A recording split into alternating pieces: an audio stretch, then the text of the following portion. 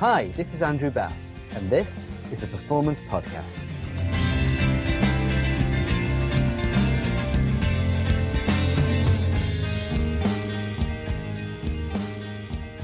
I did a talk about leadership recently for a group of senior executives from local authorities, from local government, and that's not an area that I usually work in. So I thought I would make sure that I did some extra preparation and research. Now, I figured that they had heard every leadership model under the sun. Most of them had done MBAs, and they'd probably had endless days of leadership training. So I didn't want to talk about general models. So what did I do? I did what I tell my clients to do.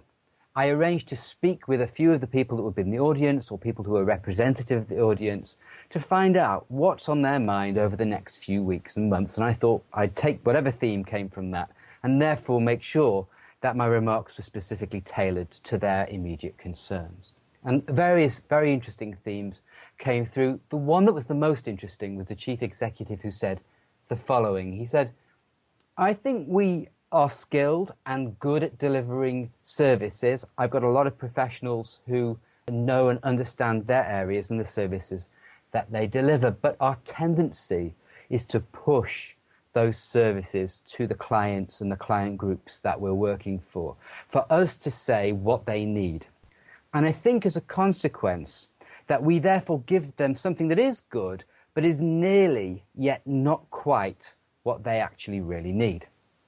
And that what we need to do is to move our emphasis and to change, and it is quite a big change, so that our service users are pulling from us the things that they exactly need.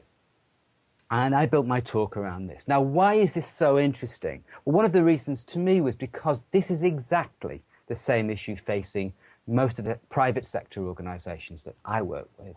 In fact, only this week, I told this story to the partners of a commercial law firm, and they immediately recognized it as one of their fundamental issues in differentiating themselves in a market where everyone looks almost identical.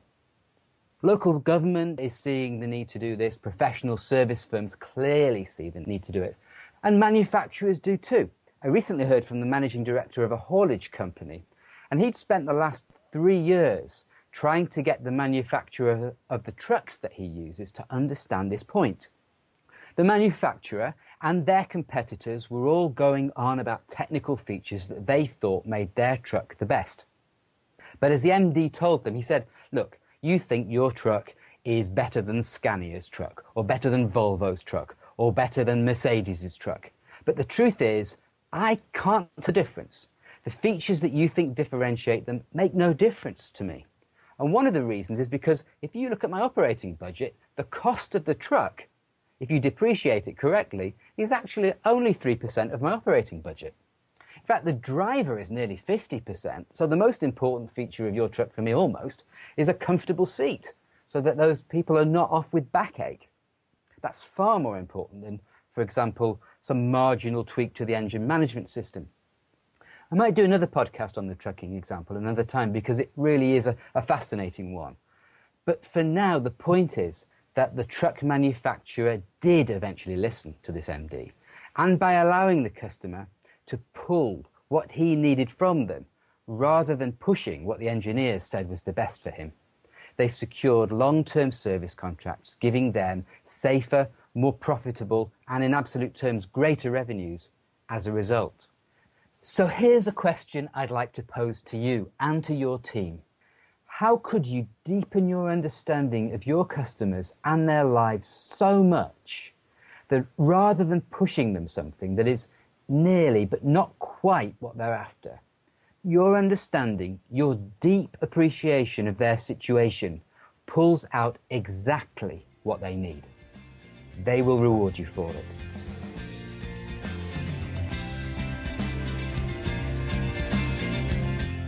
This has been the Performance Podcast with Andrew Bass. For more from me, visit my blog at www.bassklusker.com.